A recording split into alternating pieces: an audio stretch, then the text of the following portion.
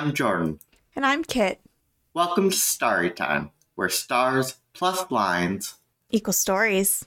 On this month's podcast, we are going to be visiting Ophiuchus, the serpent bearer of the night sky.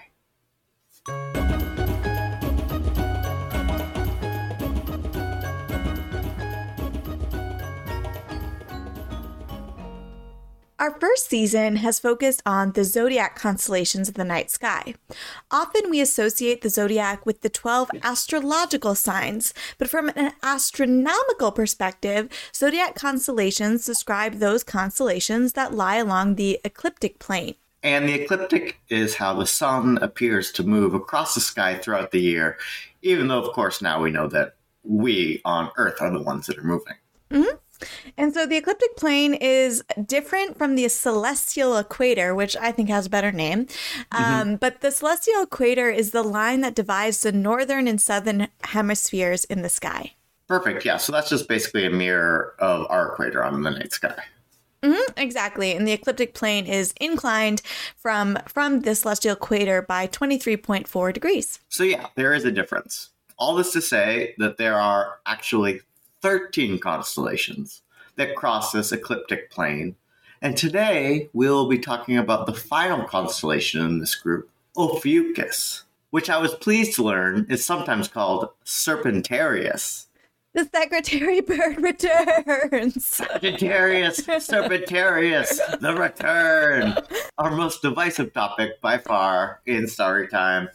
You'll have to listen to our last episode for details on Sagittarius, Serpentarius. You can check out our Mastodon and our Twitter where I've posted some pictures, and you can weigh in on your feelings on this very contentious topic. You don't want to miss a controversy. So speaking of controversy, I checked the IAU constellation guide and found that we pronounced the constellation name incorrectly in a prior episode. So never. Me, always.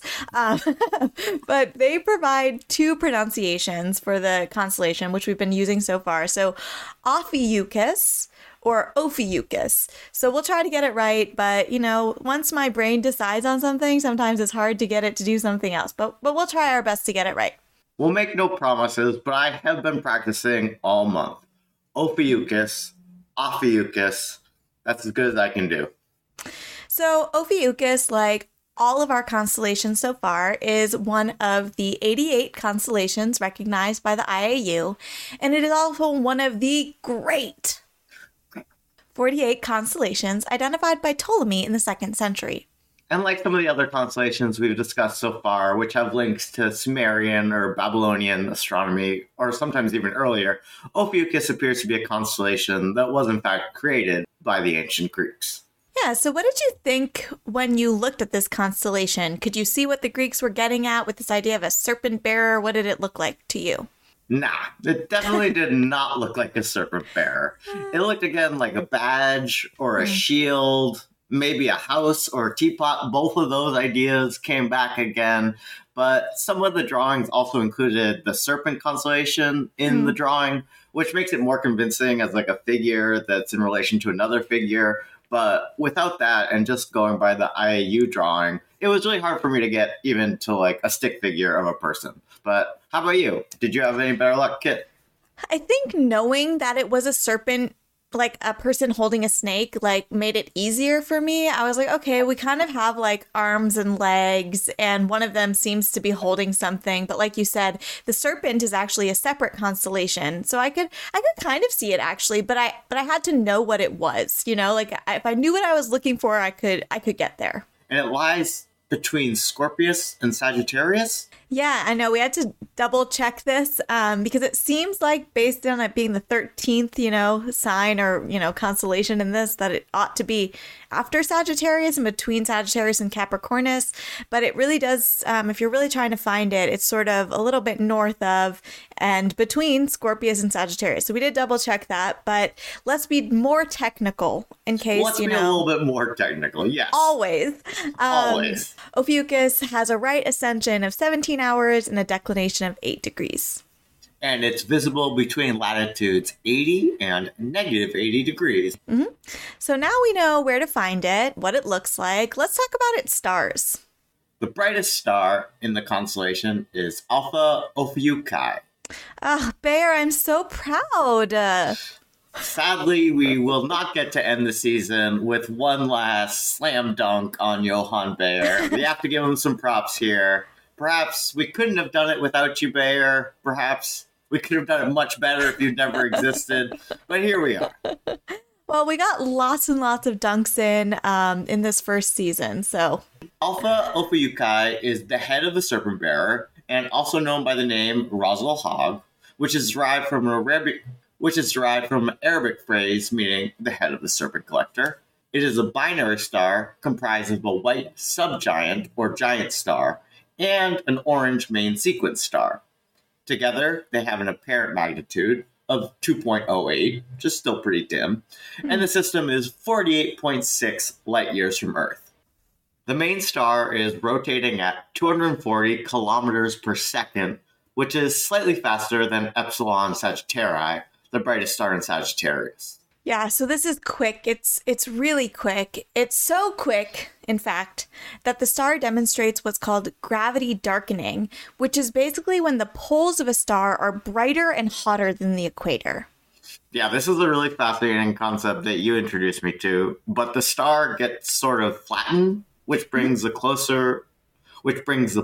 closer to the center of the star, which then increases the gravity there. Yeah, so at the equator, the star is actually less dense and cooler than at the poles, which is not typical. Reminds me of the poles on Earth. It's much colder up there, so this is the opposite. Exactly. So that's the brightest star in the constellation. How about we move on to our next segment, Bayer's variable star. Did you happen to take a note or remember where we left off in the Greek alphabet? Yeah, so last month we talked about Gamma Sagittarii. So this month we're going to be talking about Delta Ophiuchi, which is also known as Yed Prior, which derives from an Arabic word meaning hand and a Latin word for prior or front. Wow, definitely just a mashup here. Okay, we got some Arabic, we got some Latin. All right. Yeah, so Delta Ophiuchi and Epsilon Ophiuchi are the left hand of this constellation, and Delta Ophiuchi is the fourth brightest star in the constellation. So, as far as I know, that's the fourth letter in the Greek alphabet. Mm-hmm. Damn, Bayer's really showing off this time around. Yeah, maybe this was his favorite constellation, or he took extra care with it or something. Well, he might have, because this star has a visible magnitude of 2.75, so it's not particularly bright. It is located 171 light years from the sun, and it's a relatively cool red giant star. It's suspected to be a variable star, and it is 59 times the radius of the sun, but only 1.5 times its mass, since it's in this expanded red giant state. Yeah, so I don't know, that's pretty much all I found about this particular star. Nothing super exciting here, and that's just kind of luck of the draw with Bayer's variable star. I'm glad we discovered this star together. Let's take a quick break, and then let's get to who really counts. Our segment's Gold Star.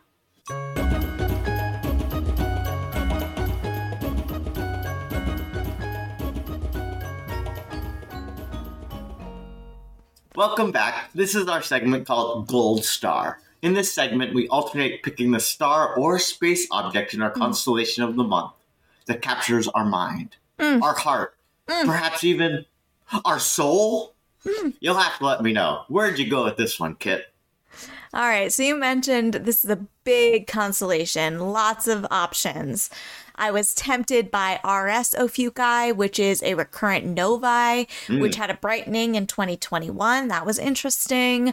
I was intrigued by Barnard's star, which is the third closest star to our solar system after Alpha Centauri's binary system and Proxima Centauri.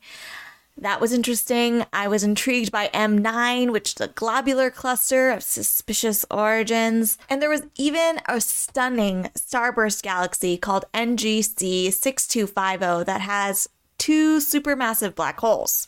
Kit, there's a lot of option here. Frankly, I'm shocked you didn't go with the supermassive black holes. Are you just worried about being typecast as a black hole lover? Or did something else just somehow win your heart?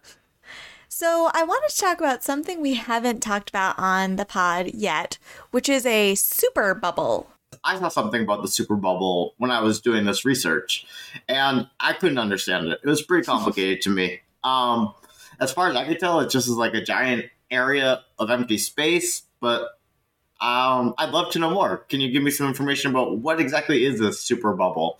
Yeah, so a super bubble is also sometimes called a super shell. Which one do you like better? Oh, I like that one a lot better. Super shell sounds like it could be like a Teenage Mutant Ninja Turtle character. So yeah, I'm into that.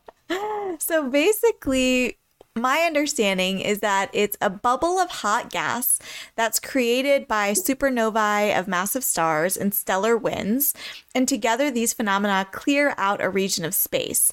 And within this cleared out region, you now have this hot, low density bubble of gas surrounded by cooler gas and dust from the supernovae being pushed by the stellar winds. And so in these regions, we sometimes see new stars form along the surface, where the cooler dust and gas is.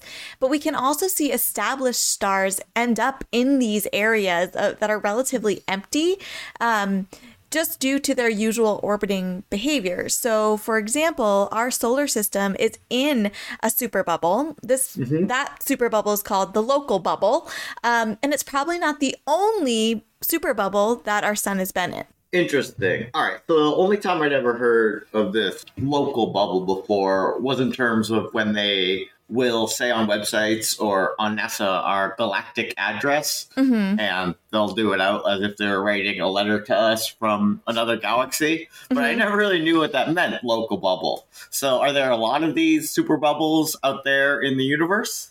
Yeah, so these exist, multiples of these exist all across our universe. And so usually they're hundreds or thousands of light years across.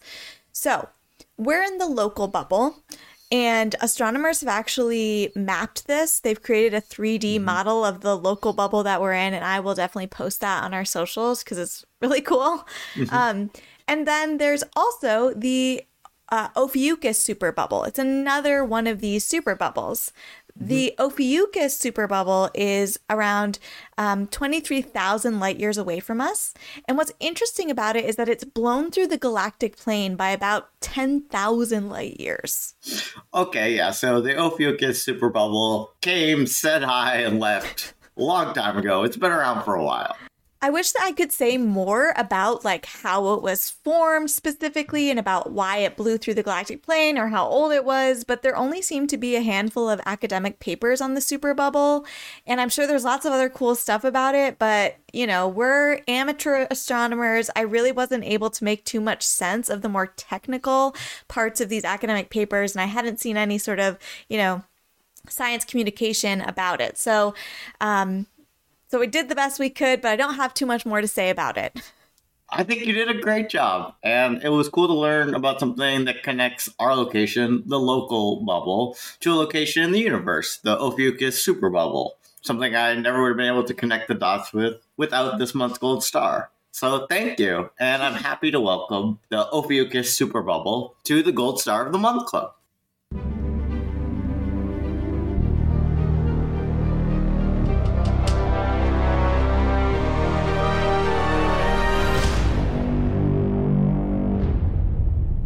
Welcome back. So far, we've talked astronomy with our segments Cosmic Background, Brightest Star, Bayer's Variable Star, and of course, Gold Star. Kit, it's time. Let's get to the myths of Ophiuchus. This one, I had no ideas. A total mystery. To be fair, that's something you have in common with the people of antiquity, because there are a few varying opinions about the source of this myth. Yeah, it seemed like there's a few different ideas about who the serpent bearer even is. Exactly. The most common story that kept coming up is that the serpent bearer was a figure known as Asclepius. He's best known as the god of medicine and healing, but he wasn't actually born immortal. He was a half-god, a son of Apollo, but his mother is usually identified as Coronis. Some traditions state that he was just a son of Apollo, and they don't even make any reference to any other parents. I mean, thanks, patriarchy. But in the stories that do involve Cronus, she's a mortal woman, and she cheated on Apollo, and is therefore either killed by Apollo or by his twin Artemis, because, she's got his back. But Apollo still rescues their baby, either by cutting it out of her burning body, or just by rescuing her in time to birth him, and then Cronus dies. Brutal. Just so brutal. All right, well, evidently Apollo has bad future planning, which is ironic because he's a god of prophecy.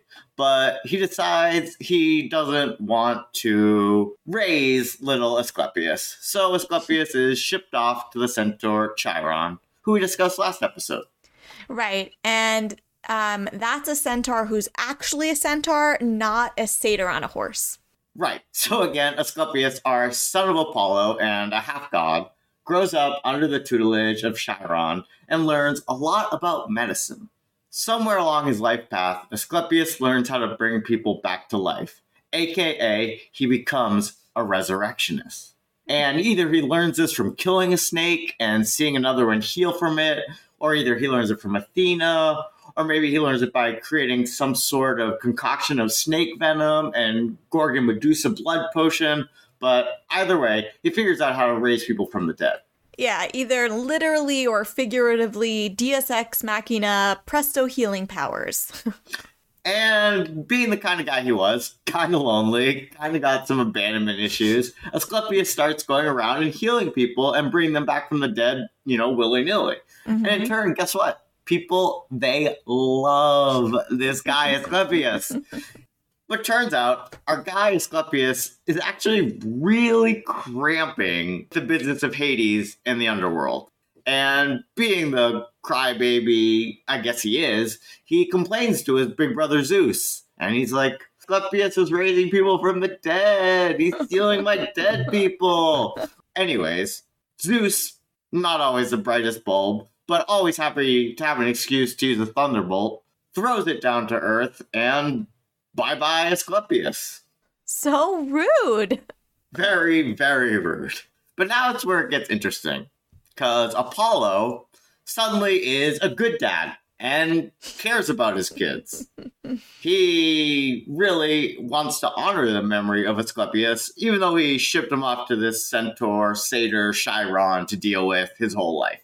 But anyways, Apollo, feeling some rage or indignity, kills the Cyclops, who made Zeus's thunderbolts, which gets him just a quick 1-year ban from Mount Olympus. I like to call that malice at the mountain. Just a little mouth. After this exchange, i.e., my kid Asclepius for your friend Cyclops, I guess Zeus feels bad because he decides to put Asclepius into the night sky.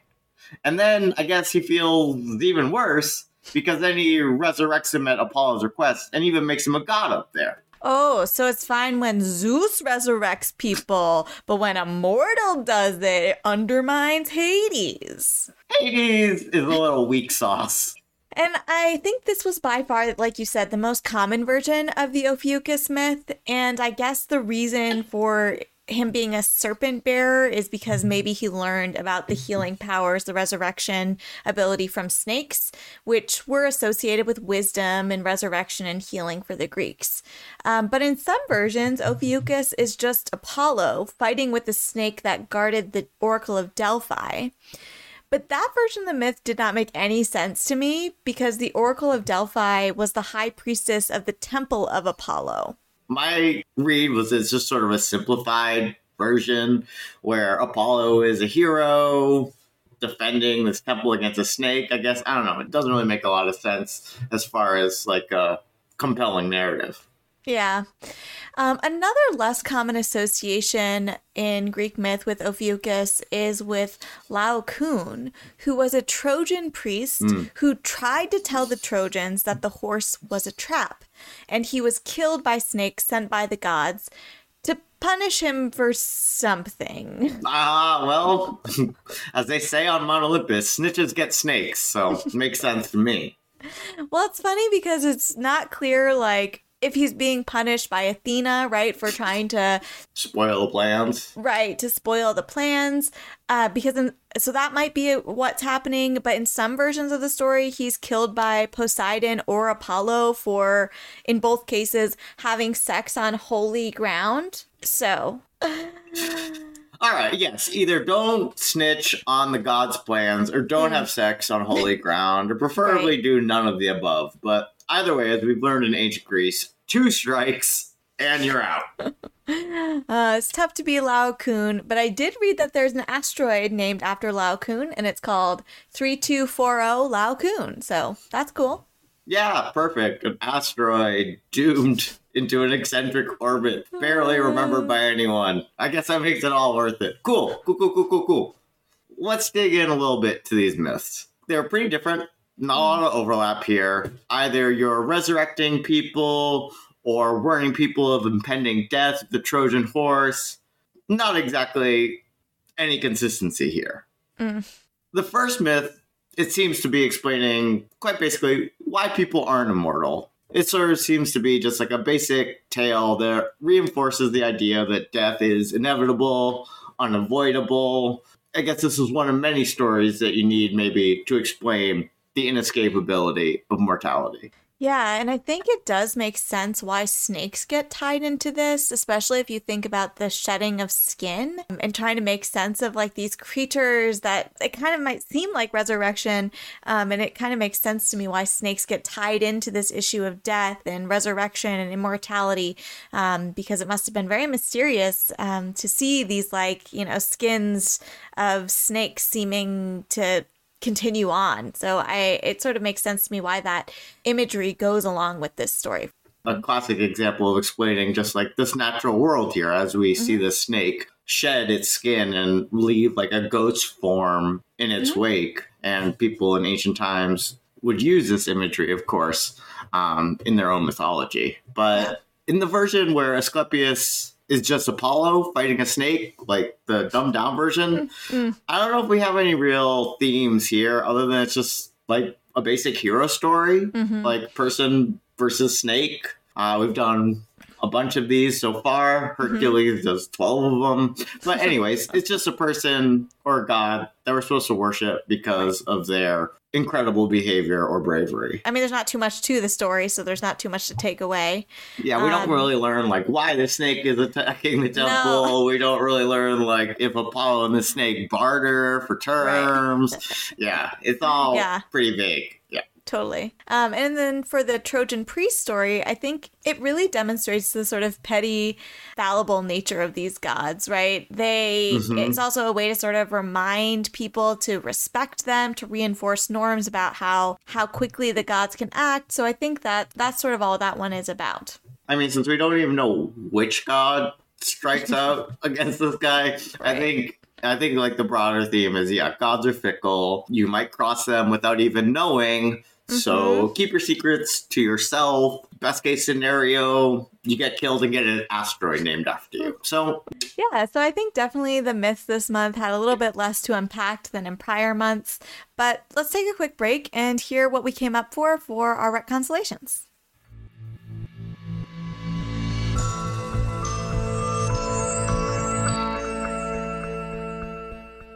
Welcome back to our segment, Rec Constellation. In this segment, we reimagine, reboot, and revise the myths of our monthly constellation in hopes to either modernize, subvert, or deepen the story of this constellation. Sometimes it's all we can do just to make them a little less cringy. All right, let me start, Kit. I really do like the original myth, so I'm not actually that committed to changing it. I think it's pretty great. Aside from murdering a mortal woman for cheating, and you know Apollo's cheating. Facts, but I do like this person being punished for bringing the dead back to life, right? I mean, it's a myth you're gonna have to tell one way or another. True. And it's a little soap opera that the mortal woman gets killed just in the crossfire. Sure, yes, but besides that, as a myth about why immortality is impossible, it's kind of hard for me to do much better. And then tie it in with the biological elements of the snake skin and the resurrection. I think it's all really well done. But I did have a few alternatives. Okay. My first was a kind of a love story, actually. It involves perhaps maybe we have someone named Serpens or something close to Serpent that could get retranslated or mistranslated into Serpent. Perhaps this person falls in love with a healer named Ophiuchus, and Zeus or Apollo find out, and they'll condone whatever this type of relationship is. You can make it basically any type of forbidden love. But anyways, Apollo, Zeus, finds out about this love affair, turns the lover into a snake, and then banishes them into the sky. And then we have our main figure of Ophiuchus, who then spends the rest of their life in this situation, looking up at the stars, seeing their love, and wishing upon wishing they had some sort of cure. But then, of course, it doesn't happen for Ophiuchus, and he dies. I guess with time, maybe like Apollo or Zeus, whoever it is, they start to feel sympathy about this actions that they did. And they start to feel like maybe they used violence in order to ruin something that was really powerful and really loving. So they decide that maybe one way to make it right would be to send Ophiuchus into the night sky next to Serpens, their lover, and they could be embracing for all time. So that was my first sort of constellation, was basically just a forbidden love story. Yeah. I like that it has more snake in it. Like, it makes sense why the snakes are involved. So that's good. I like it. I think you can do a shorter version of it, or you can tell it with, more flair or poetry, but you get what I'm going at here. And then my last retcon, and this is even simpler than the past two, I just want a serpent bear. Serpent bear? Like the animal, a bear. Yeah, but with like some serpent qualities. Yes. So the name of the constellation. So the name of the constellation, of course, is the Serpent Bearer. Right. But I've been watching a lot of Avatar lately. I've been getting really into hybrid animals, whether they be turtle ducks or platypus bears. But the idea of a serpent bear, perhaps a bear's front legs, head, jaws, face, and then a serpent's tail. It's just a two-legged creature. Right. I think a creature like that, unfortunately, doesn't have a place yet in our mythological creature index. But I think this serpent bear is something we shouldn't just blow past. Well, it does tie back to the Babylonian god Nera, that was part serpent, which some people think is related to this constellation of Ophiuchus. Serpent bear, that's an idea. Here's what happened this month. I had one idea, and then I just couldn't get it out of my head. And no matter what I did, I was like, I don't want to come up with anything else. All right, great. So you're like, my brain's stuck. All right, I'm excited. Yep. Fill me in. So my retcon is very simple. It's a modernizing of the iconography, which I think will get more young people, or at least more millennials, into astronomy. My retcon was sort of inspired by your suggestion of replacing Virgo with Joan of Arc. But instead, I would like to replace Ophiuchus with the singular iconic diva of the 2000s, the one, the only, Britney Spears. It's Britney, bitch. Exactly. Back in 2001, during the VMAs, Britney performed her hit single, ranked number 3 in the Billboard's top 100 songs of 2001, I'm a Slave, the number 4, and the letter U. I'm a slave for you. Right. So during her VMA performance, Britney begins enclosed in a cage with a lion. Leo. Yep. She exits in a green crop top and a bejeweled bottom that has sort of scars hanging off of it. And then she proceeds to get her dance on, as she does. And at 2 minutes and 20 seconds into her about 4-minute performance, she turns to one of her dancers and dons an albino python, living real snake, over her shoulders, continues her live performance, like walks all around the stage. There are people reaching out and touching this snake. She is just hanging out there for about a minute, snake on her, walking around, shaking her booty. And then about a minute she has the python on, then, hands the python off, finishes strong, more dancing. This isn't Britney's best performing song, but I think it's certainly one of her most iconic ones. Definitely has a lot more pop culture relevance than Asclepius, whose name I can't even say, right? Britney, much easier. Huge moment for Britney. Huge. One of the iconic moments of the 21st century. Yeah. And again, blows Asclepius out of the water. I mean, when pop culture or when culture gives you a wreck constellation that's good, right? You're powerless, but to say yes. Exactly. Honestly, like I said, I like this myth to begin with. I didn't think it really needed too many retcons, but if such a need did arise, I am grateful that you at least presented an option that involves the one and only, the immortal Britney Spears.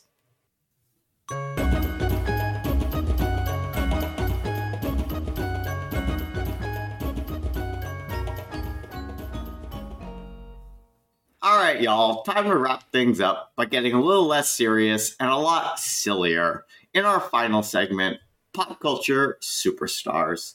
In this segment, we share our favorite and least favorite occurrences of this month's constellation in pop culture, and then we wish upon a star for what we think should exist.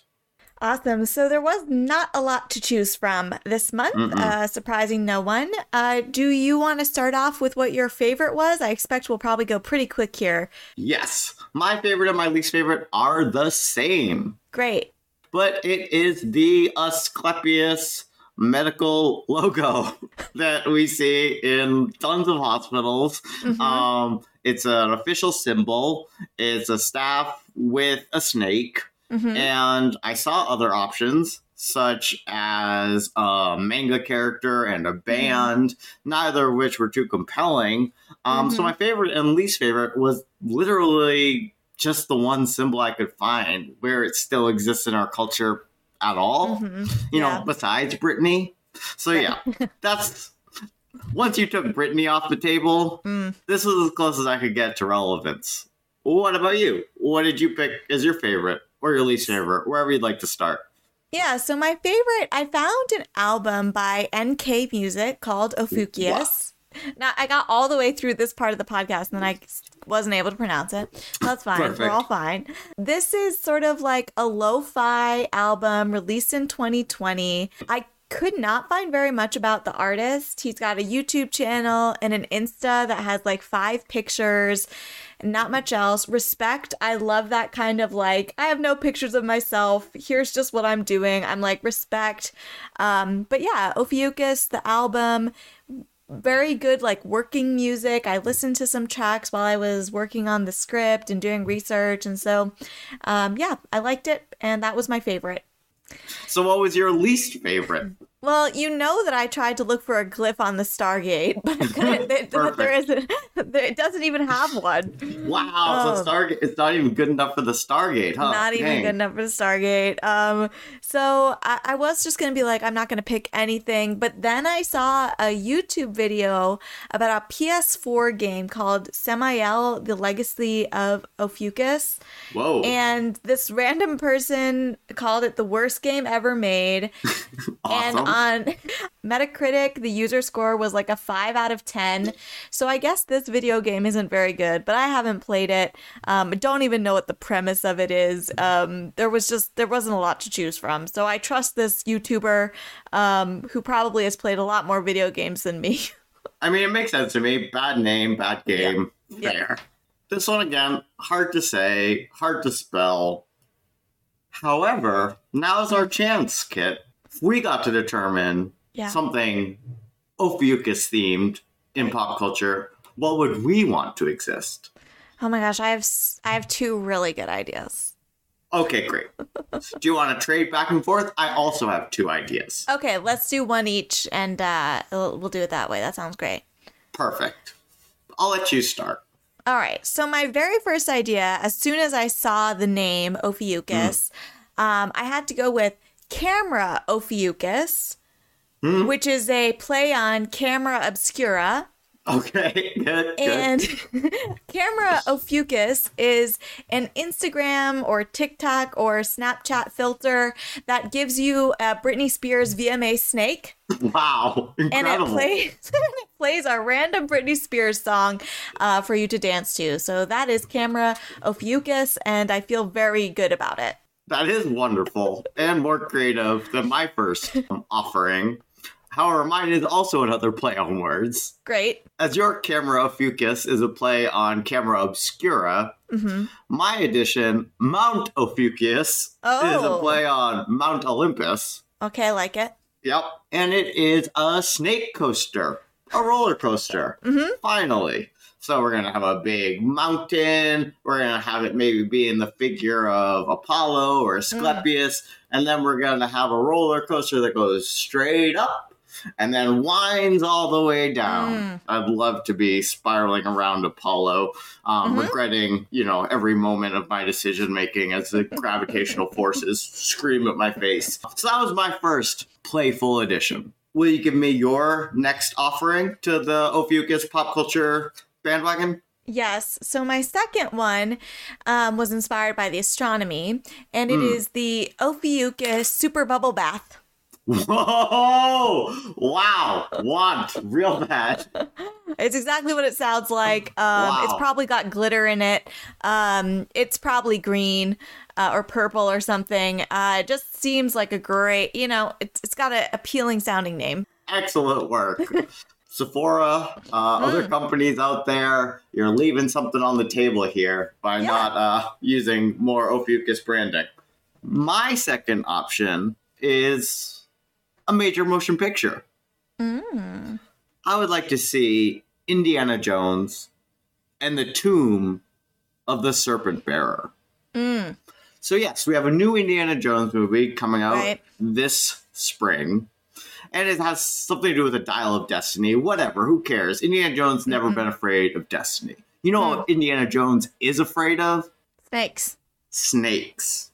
So I want to tie this whole mythos together for Indy. Wrap it up.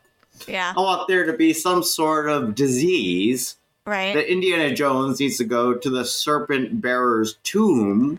Who's obviously Britney Spears. To get the cure for. So in this movie, not only will Indiana Jones face his biggest fears at the Ophiuchus Temple, he will also find the cure for some sort of universal pandemic that is plaguing mankind. So that's my pop culture dream scenario. We get Indiana Jones and a temple full of snakes. Maybe at the end, the ghost of Britney Spears and the ghost of Asclepius both come down and offer Indiana Jones some sort of cure-all panacea, and he has to choose between Asclepius and Britney Spears. And obviously, he chooses correctly Britney Spears, and he's able to save mankind. Well, I think that sounds good. I'm showing up for that film. I think it's important that Indiana Jones faces his fear of snakes. Some real character growth. The stakes are high. The stakes are very high. Well, Kit. It's only a matter of time. Before one of our wishes comes true.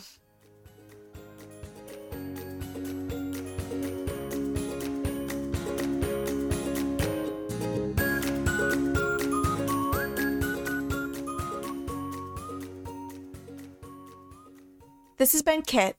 And Jordan. Sisters, lovers of stars and stories. And we'll see you next season. On Starry Time.